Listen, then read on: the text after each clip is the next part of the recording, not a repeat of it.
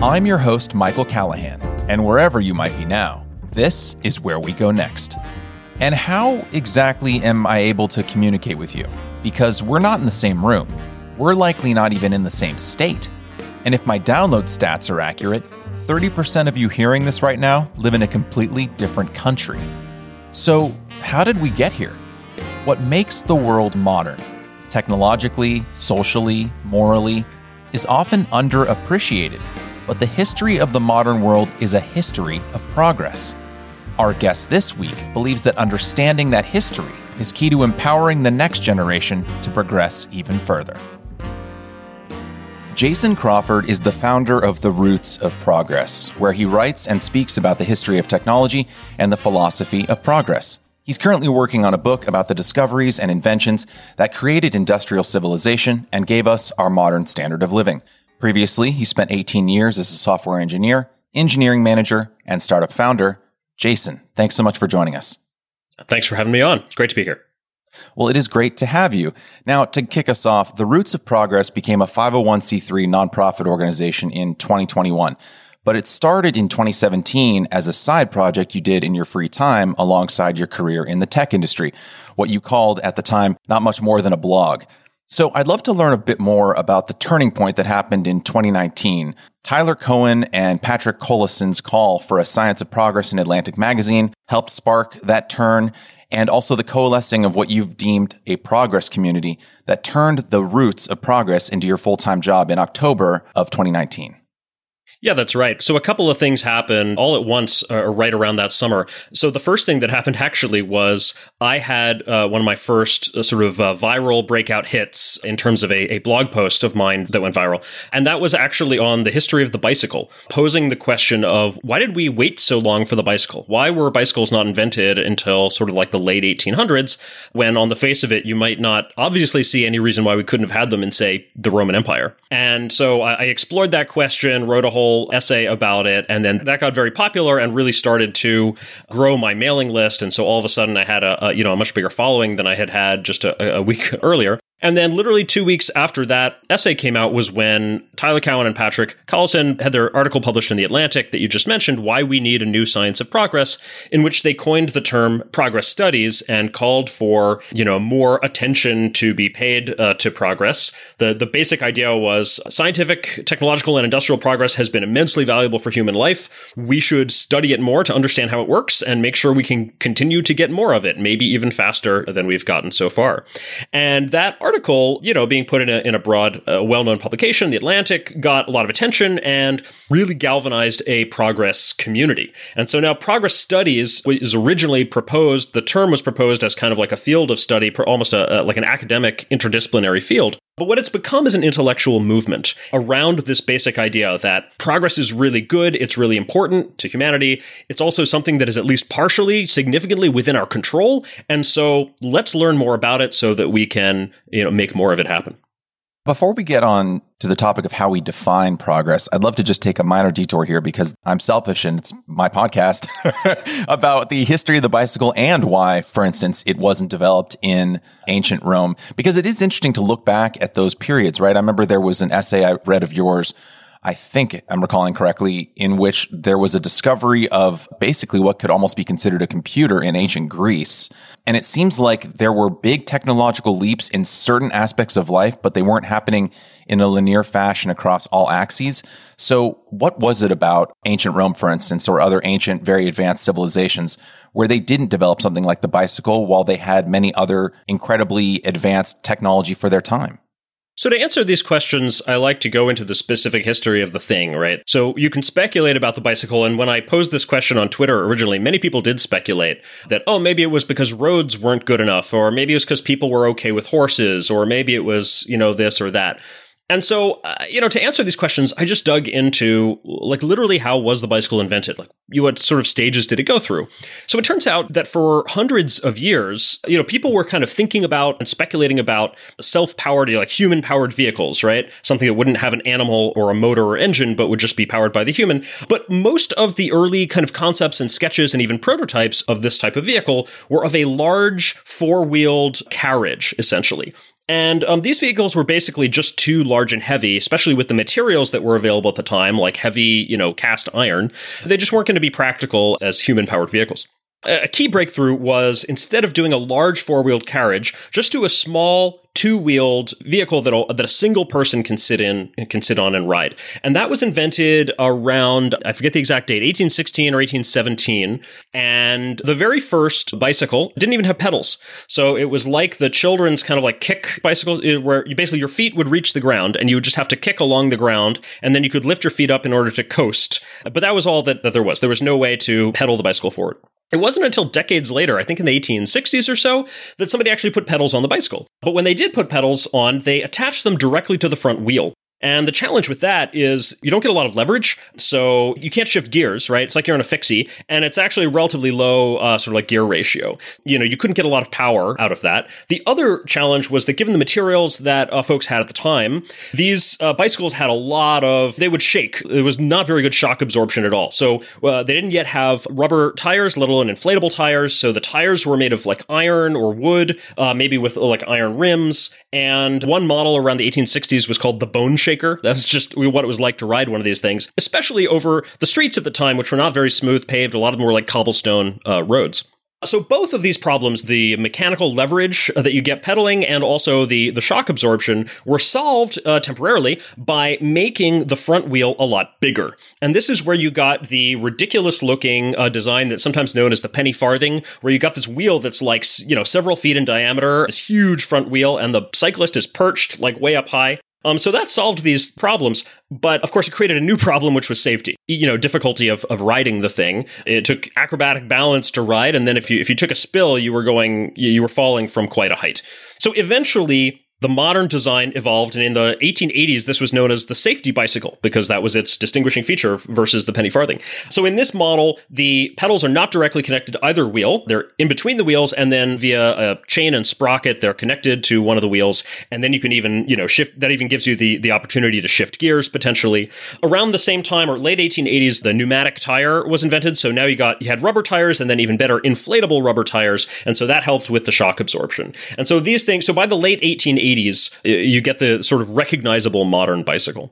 So a couple of lessons that I take out of this. So first off, design iteration. The correct design for the bicycle was not obvious, right? People wasted centuries trying to make the big four-wheeled carriage. And even once they had the two-wheel design, it was about 70 years of design iteration to go from the very first no-pedal design to the modern, the quote-unquote safety bicycle. And then the second big lesson, and I didn't stress this quite as much in the original essay, but I would stress it a little bit more now, is materials and manufacturing techniques. So the 1800s, when all this design iteration was happening on the bicycle, was also a period where manufacturing techniques were being completely transformed. Our ability to make things in factories and to make them out of high-quality materials consistently and with precisely fitting parts was completely different in 1800 versus 1900. And so we were able to, through the development of machine tools, we were able to make much more precise parts that allows you to manufacture cheaply a chain and sprocket that actually fit together. We also developed things like wire spoke wheels, cheap steel instead of having to make things out of iron, which is lighter for the same amount of strength steel is. Hollow tubes, again, which helps make the thing lighter. And so forth. So there were all these kind of materials and manufacturing infrastructure where it was really probably impossible to manufacture a quality bicycle cheaply in, the very early 1800s, and it had become possible by the late 1800s. So those are the two, I would say, biggest kind of proximal reasons why we didn't get the bicycle, sooner than the 1800s. In the essay, I go a little bit beyond to say, why was nobody even experimenting with the very crude versions, much earlier than the early 1800s? Why was nobody experimenting with the self-propelled carriages until, I forget, the earliest sketches are like the 1400s? And there I kind of go on to speculate about maybe some broader societal and economic causes. Maybe we need a certain amount of basic wealth surplus in order to, to have any kind of surplus to invest, in research and development. And maybe there needs to be a certain kind of cultural milieu that favors invention, right? Maybe the very idea of invention or progress was not around. And indeed, it was not. The modern era, I think, is much more conscious of the possibility for invention and progress than, people were before, I would say about, the 15 or 1600s. So those are maybe some of the deepest and longest term causes.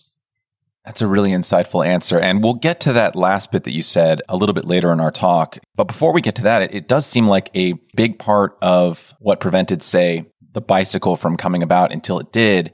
It seems kind of similar to how literacy rates didn't really begin massively improving until the printing press was invented. It's like because books were so time intensive to make because they had to be written by hand, they couldn't be distributed in a very wide fashion until there was some kind of automation that enabled bookmaking to become much easier and less labor intensive. And it seems in some respects, the bicycle was kind of limited in similar ways, that mass producing the bicycle, setting aside the need, of course, for a philosophy of progress at the time, mass producing the bicycle would have been impossible in, say, ancient Rome because they simply didn't have something like the Industrial Revolution. And so if you can't mass produce a thing, maybe you can't even get in the right frame of mind in order to think about it. Am I in the right ballpark there? I think that's definitely a part of it. Yeah, absolutely. I mean, the other thing you mentioned literacy, printing and literacy sort of went hand in hand. They reinforced each other. But, as late as the 1800s, which was, or even I think I'm trying to remember sort of when the literacy rates really started going up. As late as the 1800s, literacy rates were generally pretty low, even though this was centuries after the printing press. And a significant part of that was because people just didn't go to school for that many years. There were a lot of people living on farms, right? A huge proportion of the population is living on farms. They may or may not have a good school near them. And also it was just, it was very common for sort of kids to get pulled out of school at a young age to help work on the farm or, otherwise work to earn money and bring in money for the family.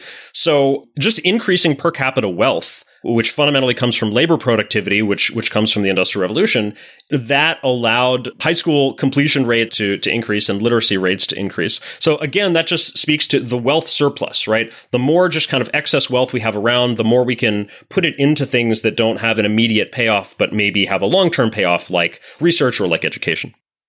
Thank you for going on that detour with me. That's really fascinating about the bicycle. So to kind of loop back to the very idea of progress, right? I think to kind of help onboard our audience, how would you specifically define progress? Because I think depending on who you ask, progress could be defined in a number of ways, depending on what you're looking at in society, whether it be GDP, technological progress, moral progress, etc. At the core of it, when we're speaking about progress throughout this discussion, and if people go to your website and want to learn more, how would you personally define progress? The broadest and deepest definition is simply that progress is anything that helps us live better lives, longer, happier, healthier lives, lives of more choice and opportunity, lives of thriving and flourishing. That is kind of the deepest definition based on a standard of human well-being. Now, sometimes when we say progress, we're talking in a more narrow sense of the progress that most consistently and obviously happened over the last couple of centuries. And that is more scientific, technological, and industrial progress. You might maybe summarize that as material progress, right? Understanding and being able to control and command the material world. Now, I think these things go closely hand in hand, but they are certainly not identical. And one of the important questions for the philosophy of progress, which I've, creating such a philosophy for the modern world is my goal. An important question is to what extent those two do go hand in hand. Does material progress represent, true progress for humanity, for human well-being, and how and in what way? Okay, so let's dig into that a little bit deeper. How can we know in the 21st century when we're making progress at a reasonable clip versus when we're stagnating? You talk about this in your articles, A Dashboard for Progress, and the other article is Progress, Stagnation, and Flying Cars.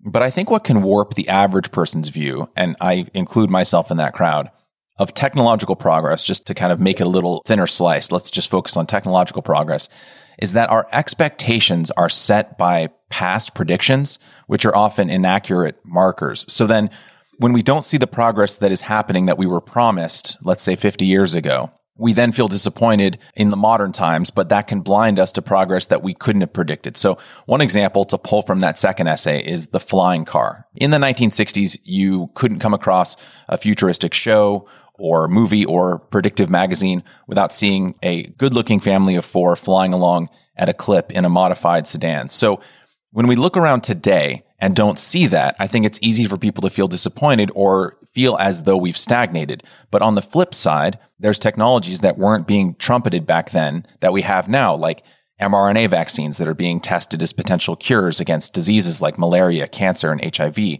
So how do we mark progress accurately? How do we know when it's happening at a decent clip?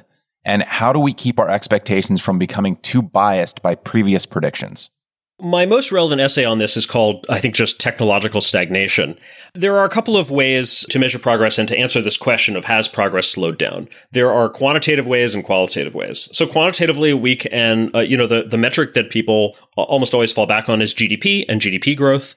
And it's a problematic metric in many ways. Any metric's going to be problematic, but it's one of the best ones we have.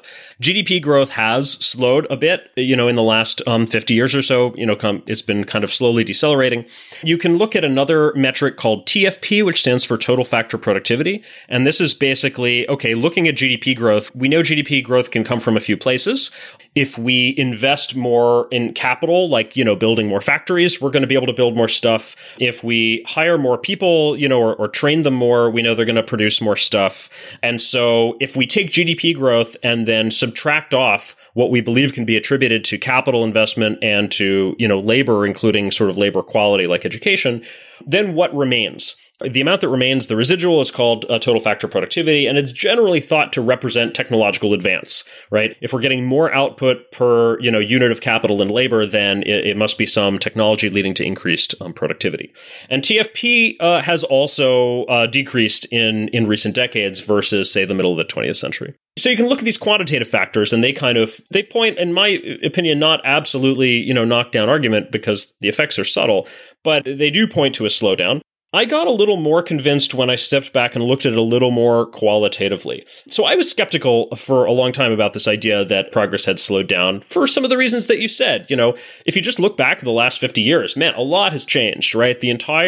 Almost the entire computer revolution, the entire internet revolution, the beginnings of, genetic engineering. You mentioned mRNA vaccines, and that's really just the start. And there's all these things that just seem like, wow, we've actually come a long way. But then I started reading about just the general history of technology. And when you read about, a similar period 100 years earlier, so look at the period between 1870 and 1920, right? So like a 50-year period ending about 100 years ago. The number of just fundamentally revolutionary developments happening is quite staggering. I count roughly 5 major revolutions. So one would be electricity. The light bulb and electric motor and generator, all invented during that time period, and the grid started to get built out. 2 is the internal combustion engine, and going along with that, the sort of rise of the oil industry, and then the vehicles based on that, the automobile and the airplane, got invented in that period. 3, let's say the revolution in electronic communications, represented by the telephone and the radio, which I think on their own are sort of as big as like computers and the internet. 4, a revolution in applied chemistry that got us things like synthetic fertilizer through the Haber-Bosch process and the first synthetic plastics in the form of Bakelite. And then 5, a revolution in public health based on the new germ theory that was developed during this time, which gave us things like food pasteurization, and milk pasteurization, and better water sanitation techniques, and even public health education about domestic hygiene, all of which led to, rapidly dropping rates of infectious disease. So that's 5 major revolutions across every sort of aspect of the economy. And when you look at the last 50 years, when you stack up what are the kind of major industry transforming things that we've had, it's mostly computers and the internet. In other words, it's mostly kind of limited to one sector of the economy.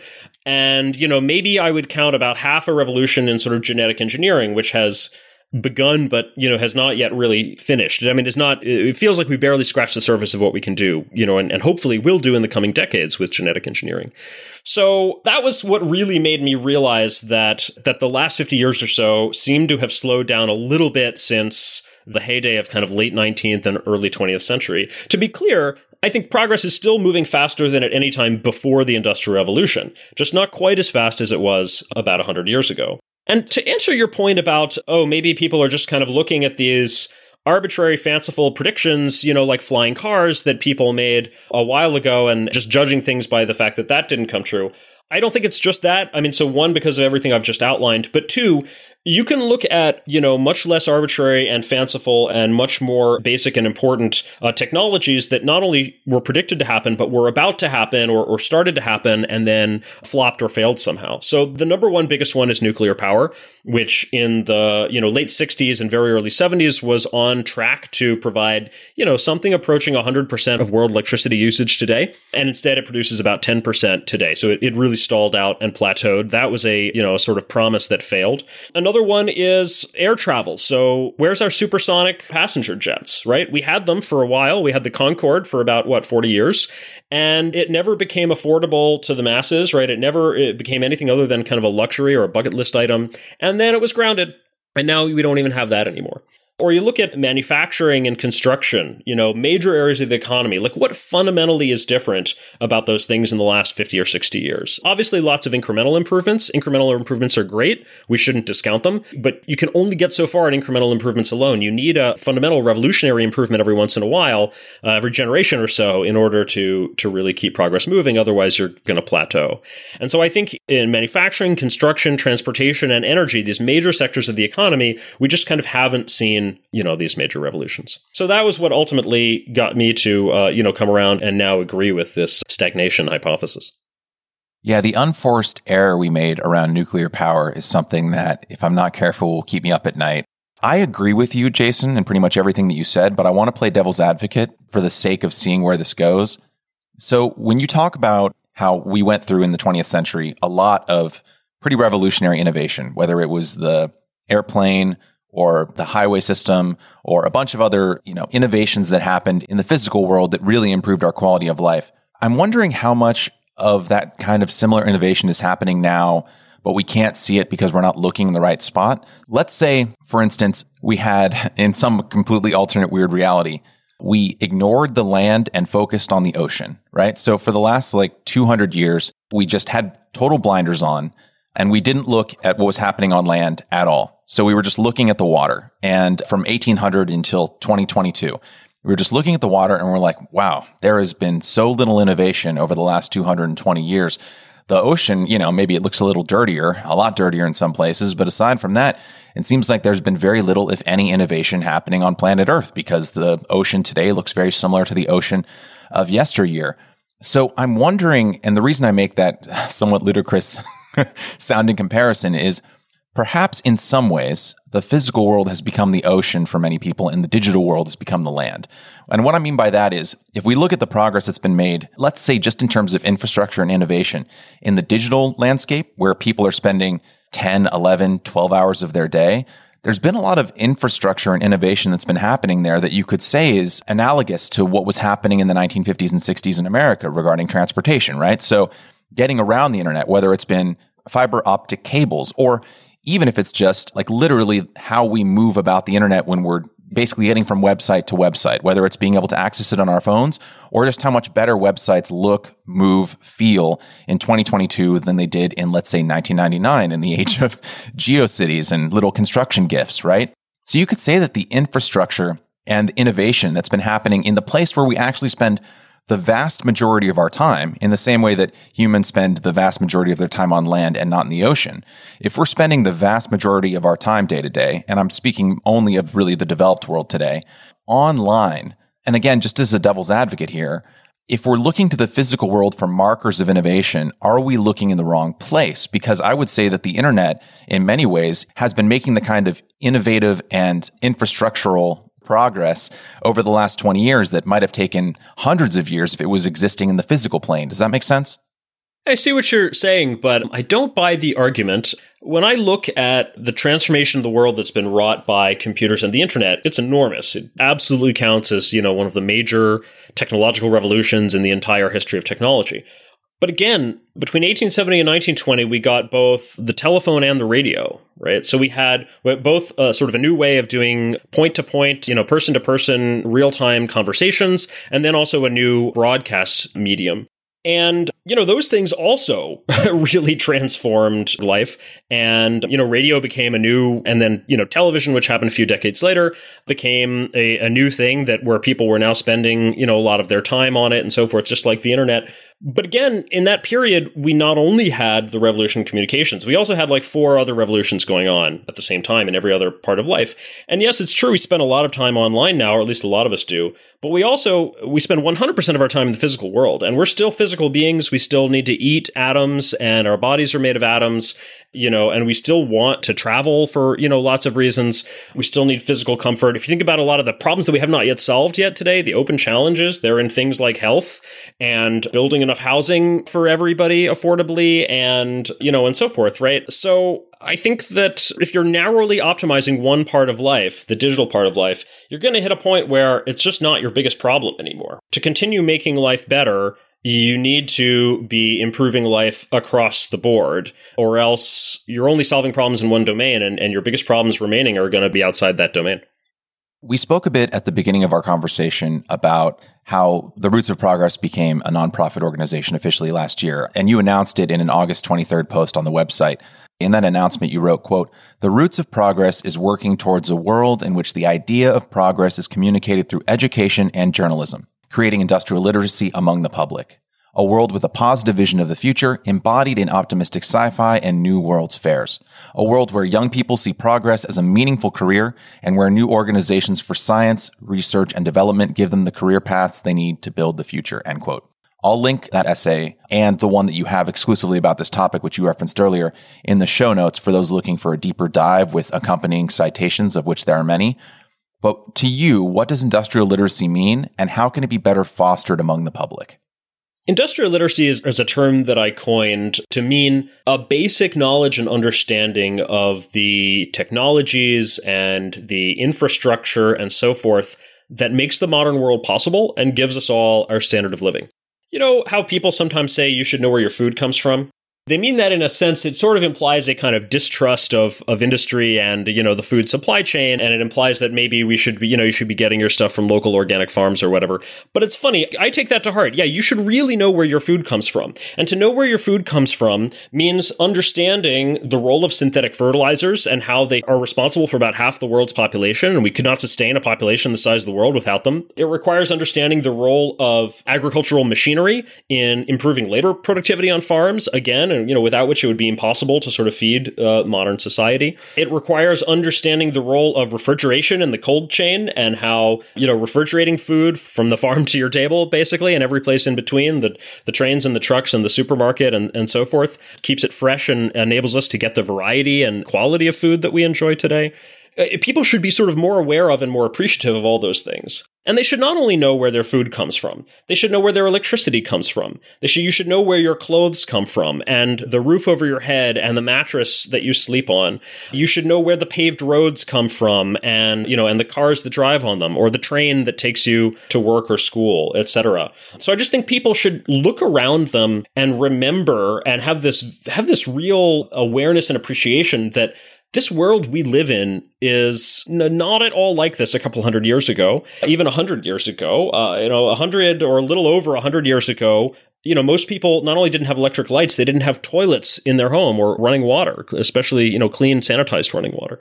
So this world that we live in is a gift, and it's just far too easy to take it for granted and to fail to appreciate it. But we really sort of owe some gratitude to generations past, and in particular to the scientists and engineers and entrepreneurs who, created these discoveries and inventions and brought them to the world. And so industrial literacy is just, it doesn't mean becoming an expert in any of these things necessarily, but it means having a basic appreciation of where this stuff comes from that ultimately I think is necessary to inform all of the conversations that we have today about policy and politics and society, a lot of which have to do with industrial topics, right? We debate things like energy and cars and transportation and climate change and industrial agriculture and health and, and so forth. And if you don't have a basic understanding of, what creates the modern standard of living and what life would be like without it, then I just think you're not really qualified to even really participate in those discussions.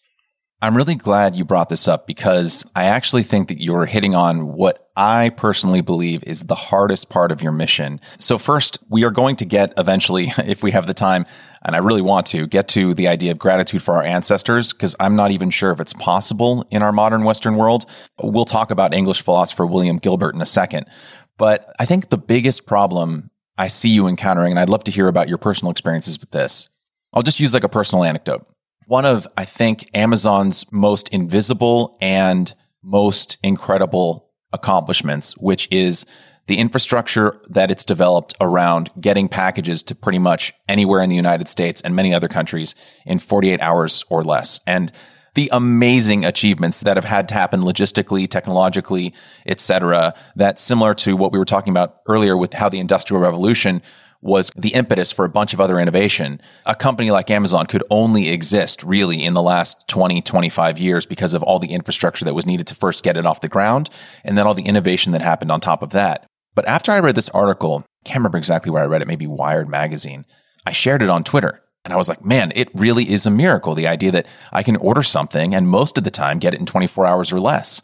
And most of the responses and quote tweets, and it went a little too viral for my liking, was just people being absolutely pessimistic and cynical towards the very idea that we should be grateful to Amazon at all, and saying that I was, a shill for Bezos and I don't want workers to get paid a fair wage, and stories about workers pissing in bottles because they didn't have breaks, et cetera, et cetera, et cetera, right?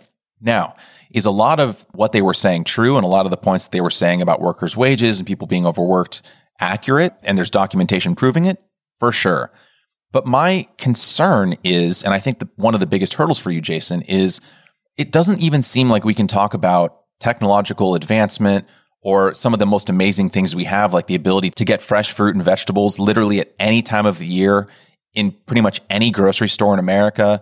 You can have meat delivered to you that you're never going to have to worry about having to go hunt yourself. And it's not even just one type of meat. It's a dozen different types, and it's every different part of the cow. And the things that we have today that we didn't even have 50 years ago in our grocery stores is mind-boggling. But it doesn't seem like you can start any conversation around any innovation in our modern world without people immediately going to the climate's falling apart, workers are being abused. Think about all the pain and suffering that has to happen for these things to be possible. And again, they have good points when they bring that stuff up.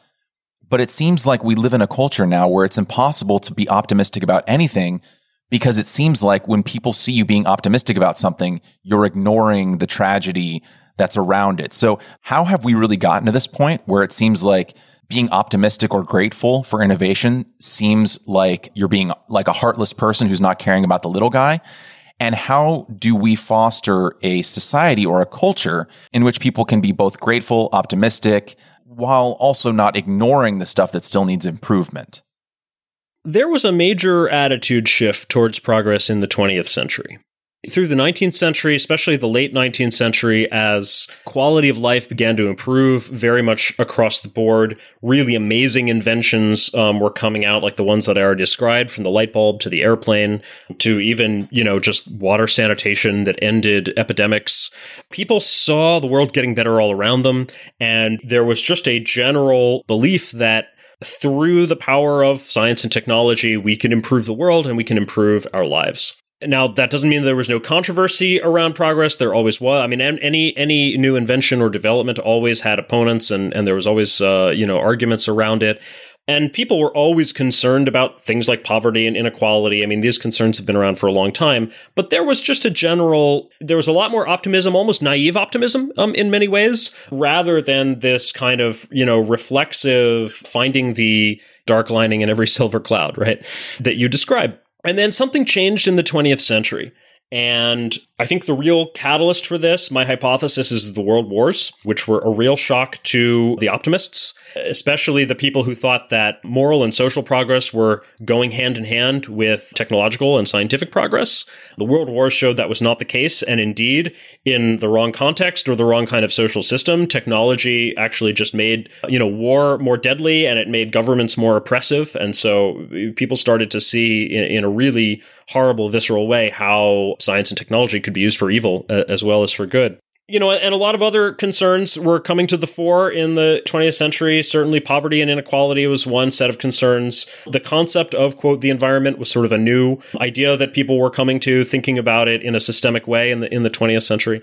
And so I think the old 19th century style kind of optimism, and frankly naive optimism about progress, sort of fell apart in the 20th century because it didn't really know how to answer these challenges, and because I think its confidence had been shaken, especially through the world wars. And so instead, what we got was the rise of these kind of radical social movements based on a deep distrust of technology and of industry. We got the old left, which was very, pro-science and industry, transforming into the new left, which was very, skeptical of it. We got the radical environmentalist movement. I haven't traced all of the different strains of thoughts, and it wasn't only on the left. Progress is criticized from the right as well for being materialistic and decadent and so forth. But by the end of the 20th century, actually, I would say definitely by about 1970 or the early 70s, the attitudes had pretty much flipped, and people were more reflexively fearful, skeptical, distrustful of anything that, that smelled like progress. And I think, what we're seeing now about 50 years later is that we've started to reap some of the bitter fruits of that. And I think this technological stagnation that I've talked about over the last 50 years is in part, not necessarily monocausal, but I think it is in part a significant result of just people deciding that maybe progress wasn't even such a good thing to have after all. And so I think when you put out something about Amazon and you get a bunch of reflexive, criticism of it, first, understand that criticism reflects in part maybe the people who follow you or who happen to follow whoever retweeted your thing. I would say second, also just that the culture on Twitter is not necessarily representative of the culture of the broader world. Generally, I think people, tend to love Amazon and are very appreciative of it, even though it's been getting a lot of bad press these days. I would also just note generally that any company that gets big and powerful, the press starts to turn bad. The press loves the underdog, and then as soon as they become ascendant, they start finding fault. That's just kind of the nature of the press, sees their role as being muckrakers and speaking truth to power and so forth, especially, again, in this general milieu of distrusting progress. The fundamental way I see this is that these deep attitudes are something that people learn growing up through education, through art and entertainment, through journalism, through their peers and their parents, and so forth. And they're very deeply entrenched. They take a long time to change. In fact, in some way, you almost can't change deep philosophic attitudes or worldviews of people after, maybe age 30 or 40 or so. That is not most people, certainly. The best thing you can do, honestly, is to speak to the young, the people who are still forming their worldview and haven't made up their minds yet, whose minds are still a little bit open to new ideas. I think that's often how cultural movements gain traction, gain purchase in the world.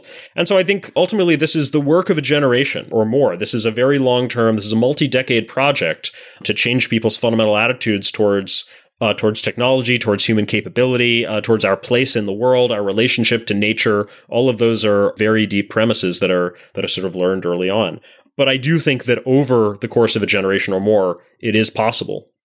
Yes. I guess I have a two-part question in response to that. I'll break it in two so you can answer one at a time. So it seems like one of the challenges that we have in encouraging optimism and kind of kickstarting that cycle where people feel optimistic about technological advancement and the philosophy of progress, which you've mentioned, is that in our age of social media and the internet, where most of our youngest people are, Gen Z, I think, is on the internet more than the millennials were and more than Gen X was, and et cetera, et cetera, et cetera, right? Every generation in our modern era is more online than the previous. And the internet, and especially social media, is not wired to reward optimism. It is wired to reward feel good. Oh, here's a kitten that was saved by a firefighter in a tree. But it's the cynical, it's the dunking, can you believe this person forgot about X marginalized group when they were talking about the new advancements in jet technology or whatever, right? And again, it's not that those people don't have good points. It's just that it seems like social media is hardwired to reward things that make people angry or frustrated or cynical, and those get the most retweets. And so then it seems like, and I've talked about this with Peter Moskos in regards to, let's say, police shootings, which are horrendous, right? But one erroneous or malevolent police shooting, which is a horror, will get retweeted or seen tens of thousands of times, which then warps the audience's mind into thinking that it's happening tens of thousands of times. My question for you, Jason, is how do we foster a society of optimism in which cynicism on social media is rewarded and then magnified to seem like it's everywhere? How do we fight against that system, which seems so deeply entrenched in the internet where most of us spend a lot of our time? I think that the things that you say about social media, the mechanisms that you're talking about, are real. I don't think that they're sort of the fundamental reason why certain ideas spread. I think that as a more fundamental reason, I suspect, or I would point to the factors that I mentioned in terms of kind of where people absorb ideas from the culture generally, right? Like, what are they taught in school? What do they hear from their peers, their parents? What do they absorb from art and entertainment or their favorite celebrities? What do they read in the news and so forth? And I think those kinds of things are, go beyond the particular media that we happen to have in any given age. I do think that media technologies do have a profound effect on how ideas spread and where they can spread from. But I'm fundamentally optimistic about media in that I think if you look at the history of media, every time we have some new media technology that just makes it easier for more people to get the word out, it very often leads to some kind of social upheaval. I mean, this is even true just for the printing press itself. In some way, I think it can be said, or at least hypothesized, that the printing press really helped bring about the Reformation and the religious wars, less than a century after it was introduced. That was an era of major upheaval for Europe. It was an era in which, people were looking around at the ways in which information spreads, and they were very worried about it. And especially the elites and the authorities were very worried about, losing control over important subjects of discourse like politics. I read a fascinating article about, this isn't even printing presses, it's about coffeehouse culture in England in the 1600s, and especially the 1660s through, 80s, which was a very sensitive time in English history where I was very politically sensitive, and you had sort of King Charles and others who were really trying to sort of retain tight control. They were very worried about the coffee houses because the coffee houses were, it's really funny to read this because it's almost exactly the same things that people say about Twitter and social media in general. So the coffee houses were places where all sorts of classes and every type of person can mix and mingle together, right? They weren't separated into their proper social classes. It was a place where information just sort of flowed very freely and quickly, and even misinformation and fake news, right? They didn't use those terms exactly, but they used different terms that meant, essentially the same thing. And so the elites and the authorities were kind of very concerned about this. In fact, somebody proposed to King Charles that in terms of like what books are printed, we should make sure that like the only books about philosophy and religion and politics, must come from, these people in the universities or these, I forget exactly what was proposed, these special authorities. And they should only be printed in Latin. So only the elites can read them, right? And the only things we should allow to be printed in the common, the vulgar tongues are, maybe just devotionals and prayer books and kind of, stuff that doesn't really matter. Just like let the masses have their kind of entertainment. And there were points at which they had even, considered banning I think Charles considered banning the coffee houses, just like shutting them down, for this. And then after 1688, you got the revolution and this angry talk about the coffee houses kind of softened. But it was just really remarkable to see that, even back then, 300-400 years ago, people were looking around at the new ways that information was getting disseminated and just had all the same criticisms of it. The ultimate result of the Reformation and the religious wars, to sort of go back to that, spurred in part by the printing press, if you were living through the Reformation at that time, you were probably really worried about which side was going to win, right? Is it the Protestants or the Catholics who are going to win these wars and take over Europe? And in the end, it turns out it was neither, right? They sort of fought to a stalemate. And the actual, in my opinion, the big result, the big thing that came out of that long term was not that either the Protestants took over or the Catholics took over. It was actually that both of them ended up with less of a monopoly over Europe than, previously had been held by the Catholic Church. And there was more room for new ideas, new philosophy, free thinkers, even atheists, at a certain point. And we got this explosion of philosophy after, kind of in the 1600s, right? With sort of modern thinkers, starting with Descartes and then everybody who followed him. And in my opinion, that was the real legacy of the printing press. So right now, we're in this period where this new form of media has given us, has really accelerated these culture wars, and we're all looking around at like, well, who's going to win the culture war? Is it going to be the left or the right? And maybe in the long term, it'll turn out to be neither of them. And the actual legacy of electronic media will have been, just sort of further taking power away from the gatekeepers and the elites and the authorities who've kind of set themselves up and distributing that power more broadly. And I hope allowing good ideas to come from anywhere and maybe not in the short term, but in the long term, take over by force of their being good ideas and ultimately having evidence and logic behind them. We could probably spend an entire episode just talking about the history of coffee, which I find so fascinating.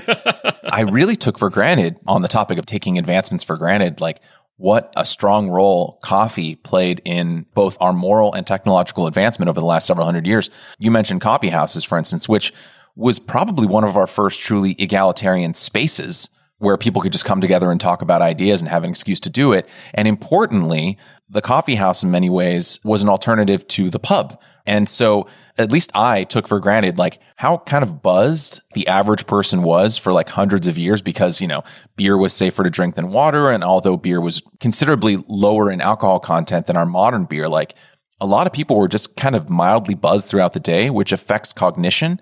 And so if you replace beer with coffee, not only is coffee a stimulant, which actually increases certain ways in which the brain can work and think, but if it's supplanting beer, which dulls the mind, I've read also that in many ways, coffee made us smarter, which allowed us to think of new innovations and make moral progress. And it's just one of those things, like you've mentioned in other areas over the course of our history, that I think we can take for granted if we don't reflect on it.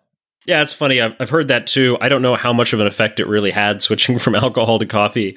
But it's true that, King Charles did not consider banning the pubs and taverns and so forth and the alehouses. And it might have been partly just because they had a much longer tradition behind them. But also I think they had more of a culture. And I don't know how much of this is just tradition and how much of it is the alcohol, but more of a culture of kind of, merriment and just sort of general lighthearted, positive, or at least, they didn't have the intellectual culture of like, let's discuss politics and commerce and so forth, which was the culture the coffee houses were creating. So I think this is a good place to transition to a 2017 entry in the Roots of Progress site in which you quote an article in The Atlantic entitled "Progress Isn't Natural." And I think there's a lot to unpack in this essay. So I'd love to spend some time doing that with you because I think it reveals and explains so much about our society today. I recommend everyone reading it in its entirety, but I want to quote a few paragraphs just to kind of catch our audience up and give us some context. So if we start with paragraph 3, which you also quote in your article on the Roots of Progress site, quote, "Why might people in the past have been hesitant to embrace the idea of progress? The main argument against it was that it implies a disrespect of previous generations," end quote. Then the paragraph later goes on, quote, "With the great voyages and the Reformation, Europeans increasingly began to doubt the great classical writings on geography, medicine, astronomy, and physics that had been the main source of wisdom in medieval times. With those doubts came a sense that their own generation knew more and was wiser than those of previous eras. This was a departure from the beliefs of most societies in the past, which were usually given to some measure of, quote, ancestor worship, the belief that all wisdom had been revealed to earlier sages and that to learn anything, one should peruse their writings and find the answer in their pages," end quote. Now, the first thing that jumps to mind in reading something like that, there was something I read years ago, and I wish I could find the source, but it proposed that Silicon Valley could have never started in Europe. And this is kind of the root of my question here, that it could only have started in America where there weren't so many old buildings that no one would have wanted to tear down to make room for all the tech startups. That the very newness of the United States and its lack of a real physical history was instrumental in imagining what we now know as the tech industry in the US, and specifically that it only could have started on the West Coast, in a state like California, where that belief in creation and reinvention and starting anew, and the need to, quote, move fast and break things, which was Facebook's internal motto until 2014, is the strongest. So my question to you, Jason, is how important is one's environment, not only a physical environment, but also potentially as a social one? How important is that in fostering a culture of progress? And could a culture of progress happen anywhere in the world today, or only in places where there is less of a sort of respect for the old ways? So I think the environment is certainly very important. Certainly the cultural environment. I mean, the whole point of that article by Mokyr, Joel Mokyr was the author of that article in The Atlantic. He's an economic historian. That article was sort of based on a book that he published around the same time called A Culture of Growth, which I recommend. Mokyr's other books are quite good. But the point that he was making there was that a culture's general idea of is progress possible and desirable is going to influence how many people in the culture attempt to make progress and how the society around them responds when they do. I think ultimately this is at least one major factor that influences whether progress is made and how fast, right? The more people you have trying to come up with new ideas, experimenting with new things, testing them out, the more encouragement they get, the less that is put up in the way of roadblocks, and obstructions. I just think, in general, the more progress you're going to get. I think saying that it could only have, Silicon Valley could only have happened on the West Coast is, it's a little overdetermined. I think you can point to reasons why it did happen there. But, remember that in, the late 1700s and early 1800s, the Silicon Valley of that day was in England, right? And it was in places like Manchester. So I think that at any given time, maybe there's a center or a very small number of centers of where progress is happening. But, it's a little overdetermined to say it could only have happened, in this one exact place. I want to go back to something you were talking about earlier in our conversation, which was the idea of gratitude for those who came before us. And I want to pull from this same essay from The Atlantic. First, I want to reiterate a line from a paragraph I read, which was, quote, "With these doubts came a sense that their own generation knew more and was wiser than those of previous eras," end quote. And I want to read a paragraph that follows it. Quote, "The respect for classical texts started to fade away in Europe in the 16th century and went into a meltdown in the 17th, when more and more of the ancient certainties were questioned and then found to be incorrect. If the classic authorities could be wrong about so many things, why should they be trusted about anything? The English philosopher William Gilbert, the author of a famous book on magnetism, sounded downright impotent when he wrote in 1600 that he was not going to waste time on, quote, quoting the ancients and the Greeks as our supporters, for neither can paltry Greek argumentation demonstrate the truth more subtly, nor Greek terms more effectively," end quote. You change a little bit of that language, and you could make it sound quite modern. And it seems like, according to the hypothesis put forward in this essay, that progress requires a kind of a loss of respect for the past, for those who came before. It requires an abandonment of what is referenced in the essay as, quote, ancestor worship. But I guess my question to you, Jason, is this a true requirement of progress? And if so, is it worth it? To elaborate a little bit more, in America, those who have been here for many generations, who have acculturated to our Western ways, often put their elders in retirement homes, right? Traditionally, in many parts of the world, and really all of the world historically, our oldest lived among us and with us, not only as a measure of thanks for their earlier contributions, but because it was understood that it was beneficial to keep their learned wisdom nearby. Similarly, while the Western, and I think you could say especially American impulse to tear down the past in order to forge a new future has led to many victories for human equality, it has also recently led many of our newest generations to question whether there is value in anything written not too long ago, because it, as it may be in their words, too old, too white, and too male, right? Now, this isn't a far cry from that sentiment put forth by William Gilbert in 1600. So you could say Gen Z is but the newest part of a long pedigree of rebellion. My main question, and something that I've been thinking about a lot in preparation for this interview, is does progress always require us to light the past on fire? And is there a way to preserve and even cherish the knowledge of our ancestors, living or dead, while continuing to push forward? I don't think we have to light the past on fire or tear it down. So I disagree with the statement of Mokir depending on how it's interpreted. I disagree that progress implies disrespect of past generations. Now, I think that may have been how people in the 1600s saw it, right? They might have seen a conflict between respect for past generations and progress, but I actually think those things can be reconciled ultimately if we take not a static, but a dynamic view of knowledge and of society, right? So, progress, the very word, the very concept is about change. It means it has a direction, right? Progress implies change and motion. And so if we take the view that we are never done, we are never at utopia where we can just sort of statically stop, but that we are always moving forward, we are always looking for something better, and we're always going to improve on what we've had, then I think we can have a lot of respect for the accomplishments of the past, while at the same time respecting them enough not to stick with it forever, right? Not to take the past as some sort of static point that will never move beyond, but rather as a foundation that we can build on and go beyond. I don't think that Einstein was disrespecting Newton when he came up with a new theory that, that predicted different things in certain contexts. I don't think that the inventors of the internal combustion engine were disrespecting Thomas Newcomen and James Watt for their work on the steam engine, right? I don't think Thomas Edison, in inventing the light bulb, was disrespecting, the users of candles and oil lamps in the past, right? They're just coming up with something new and better. And so I have a ton of respect for people who created the things in the past, even things that are obsolete. The Bessemer process for making steel was an absolute revolution. It led to cheap steel. But it's obsolete now. We don't use it anymore. We have better things. And I don't think that implies disrespect of Bessemer. I think we can look back and sort of understand Bessemer's accomplishment in his time and have a ton of respect for that and gratitude for it, even understanding that we've moved beyond it, because it was a rung in a ladder that we had to climb. It was a, one story in a structure that we are constructing ever higher and higher. So, that's ultimately my resolution. Yeah, let's have respect for the past, but let's also respect it enough not to stay there forever, which I think anyone in the past who believed in progress would not want us to stay with what they had come up with forever. They would want us to build on top of it and to move beyond.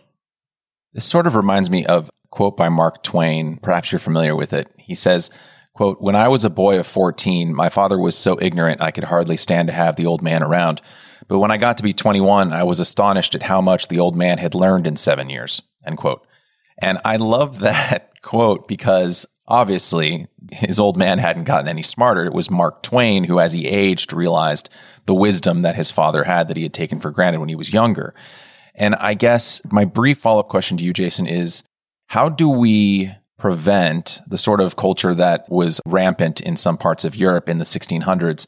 And I think there were upsides to this sort of realization, right? That, we've had so much reverence for the ancients over these however many centuries that we haven't really been focusing on progress, that we haven't realized that we can break out of this form of thinking and go our own way, which I think is extremely important, right?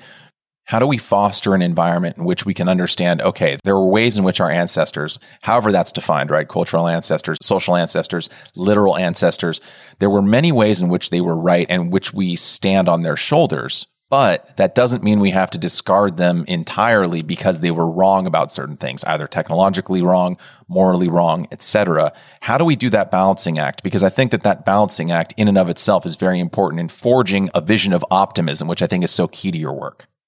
I do think that the key to it is having this dynamic view of knowledge and society and progress, that we are just always moving forward.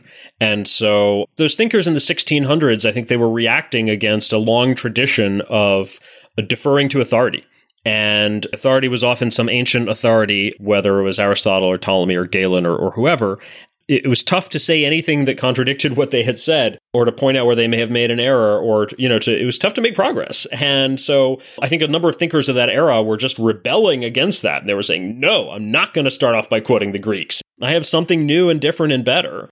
We don't have nearly so much of that left around anymore, right? We don't think that we have to start off, our scientific papers by quoting, certainly not by quoting the ancient Greeks, right? I don't know. Maybe some scientists would argue that they feel they have to, cite previous work too much or something. But in general, we're not nearly at that point that we used to be.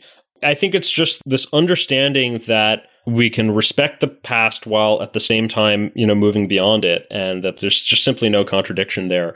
And I think fundamentally, how do we really get that into our heads? Well, my answer to that is actually the same as how do we do something that I talked about earlier, which is how do we build this culture that's not so fearful and distrustful of progress? Ultimately, it's history. Learn the history. Learn where we came from. Learn how we got here. Learn what the world used to be like and how poor we used to be and how much infrastructure we lacked and how much people suffered and how ignorant people used to be and what they didn't know and what they assumed or took for granted. And just learn how far we've come in our knowledge, in our infrastructure, in our wealth, in our health and comfort, in our ability to live great lives, and even, in many ways in morality and society, right? Progress is a little bit harder to see there, but in the last 250 years, we have largely replaced monarchy with democratic republics. We have ended slavery in almost all of the world, and we've come a long way in terms of equal rights for women around the world and, many, many other accomplishments. So If you just learn that history, I think you'll have a great appreciation for this dynamic nature of humanity and follow that arrow where it points. And I think it'll point to a better future. Before we get to the final question, I want to loop back to something we discussed a bit earlier, the idea of stagnation. You've talked about the importance of creating a world where young people see progress as a meaningful career. And I think if asked, a decent chunk of young people would say that they do see progress as a meaningful career, but perhaps not in a way that's aligned with your vision. And I'd love to learn a little bit more about where there might be some daylight between how they view progress and how you might view it. I can't remember who said it. I was looking for this YouTube video for, way too much time last night in preparation for this. But someone said on a video that went viral, they were lamenting that many of our greatest young minds, instead of pursuing the science of space travel or disease mitigation or climate salvation, instead they were flocking to Silicon Valley to make the next Facebook or work on the current one. You touch on this in your essay about technological stagnation, which you mentioned earlier. Why do you think so many of our great minds seem to be focusing on what are comparatively small potatoes, incrementally more addictive social media apps? And how can we best enable the next generation to redefine progress in a way that helps to break that stagnation? Before I started doing the Roots of Progress full time, my career was actually in Silicon Valley. My background's in computer science and software engineering. I was a tech startup founder. I spent almost 20 years in that industry. So I actually know it pretty well. I would push back on this a little bit. There's a couple of things. So first, because of the whole technological stagnation sort of thing that we talked about before, computers and the internet is where a lot of the innovation is happening. So why are the best minds flocking to there? It's because it's where the exciting frontier is. Why are they not going into nuclear engineering? Well, again, it's because that industry, basically stagnated. And so it's not that zero really intelligent and ambitious people have gone into nuclear. Fortunately, a few have, but especially recently. But the majority of them, especially in the last 2 decades, have more gone into, things like computers and the internet and finance and so forth. It's where the action is happening. That's one thing. And I would push back on this idea that they're working on trivial problems. I think creating the internet and even creating social media has been huge. It's been transformative for society. People these days are focusing a lot on the problems that it's caused, but I also think it's created an enormous amount of value and done a lot of good. Even advertising, I'll defend here. There's this classic line of, I saw the best minds of my generation figuring out how to make people click on ads. Figuring out how to make people click on ads is important. Everybody hates advertising until they, lose their dog or sell their car or start a new business. And new businesses and new products absolutely depend on advertising. And targeted advertising, I think, is actually the best form of advertising because it's the most efficient, it's the most relevant to you, it's the most likely to actually get you a thing that matters to you and could improve your life. And it's a way to make good use of people's attention rather than wasting their attention on stuff that's totally irrelevant to them. So I think that matters. However, I will also say that these days, I don't think the best minds are going into social media anymore. Social media is old now. It's like 15 years old, and it's kind of started to mature. And so a lot of the energy in Silicon Valley today is around artificial intelligence, including things like self-driving cars, and it's around cryptocurrency and everything that's built on that. I think those things are pretty impactful and meaningful, and even though we don't know exactly where they're going, it's not as if everybody's just continuing to optimize the last 10th or 100th% of improvement efficiency out of the ad business. A lot of folks are flocking to the next frontier. Well, if I may, I want to try and resolve what I perceive, and I might be incorrectly perceiving this, as a kind of tension between the idea of there being stagnation, which I think in one of your essays you came around to agreeing that there is a kind of technological stagnation happening, with what you're saying now. I'm only pushing back a little bit because I want to hear more about your thoughts on this. We talked earlier in the conversation about, I was playing devil's advocate and saying, hey, maybe there is a lot of progress happening. We're looking at the ocean instead of the land, right? Maybe there is a lot of progress happening on the internet, and that's our new infrastructure. And maybe there isn't technological stagnation happening after all. We're just looking in the wrong place, quote unquote. And I think you rightly pushed back against that, pointing to the major differences between how our society progressed between 1870 and 1920, and then again in the 50s and 60s, and comparing them to today. I want to try and find a synergy or a harmony between that answer that you gave earlier and the answer you're giving now about how there is a lot of technological progress happening online, whether it's through more efficiently serving ads or social media advancements, et cetera. How can we bring together what seems to be a kind of tension that I think is real, that exists between those who think, yes, there is technological stagnation happening, and you can see it in things like GDP and TFP. And actually, no, there might not be a lot of technological stagnation happening. It just depends on where you look.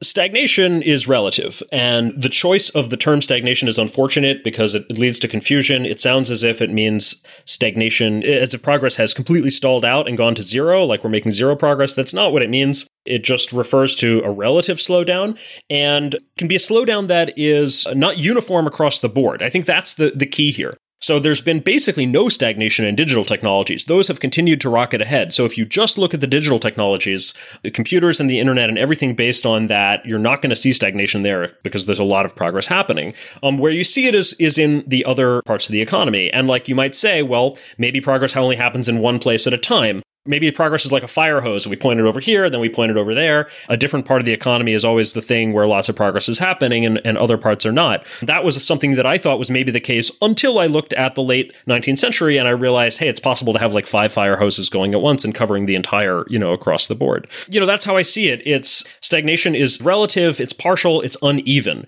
And so I think we're having lots of progress in digital technologies, and I'm very happy with the pace of progress in computers and the internet and everything based on it.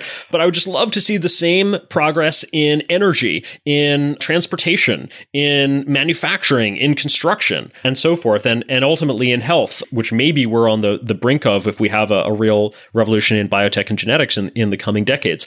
If we saw those things all across the board, right? If we actually get a renaissance in nuclear technologies, as there are some startups trying to create now. And if we get a renaissance in supersonic air travel, as some startups like Boom Technologies are trying to create now, and if we get a revolution in health and, if we cure cancer or something through genetic engineering, and we start to see things across the board like this, then I think maybe we can say that we're actually seeing progress in every area of the economy again, and not just in a narrow sphere. I love that answer. Before we get to the final question, anyone who checks out the Roots of Progress website will understand the almost insurmountable task that I had in prepping for this conversation because, Jason, you have written so much on this topic. It was like a Sophie's choice, figuring out which essays of yours I was going to touch on and which subjects we were going to discuss. Because in another world, we could have this conversation for 8 hours and we still wouldn't really be scratching the surface of the work that you've done over the last several years. I mean, we could have talked about the progress community. Progress is a moral imperative, the need for progress studies as a field of study in universities and high schools. So for the final question, and you've touched on this a bit, when it comes to forwarding an optimistic future that is focused on a philosophy of progress, the most actionable steps over the next 2 or 3 years, in your opinion, Jason, where do we go next?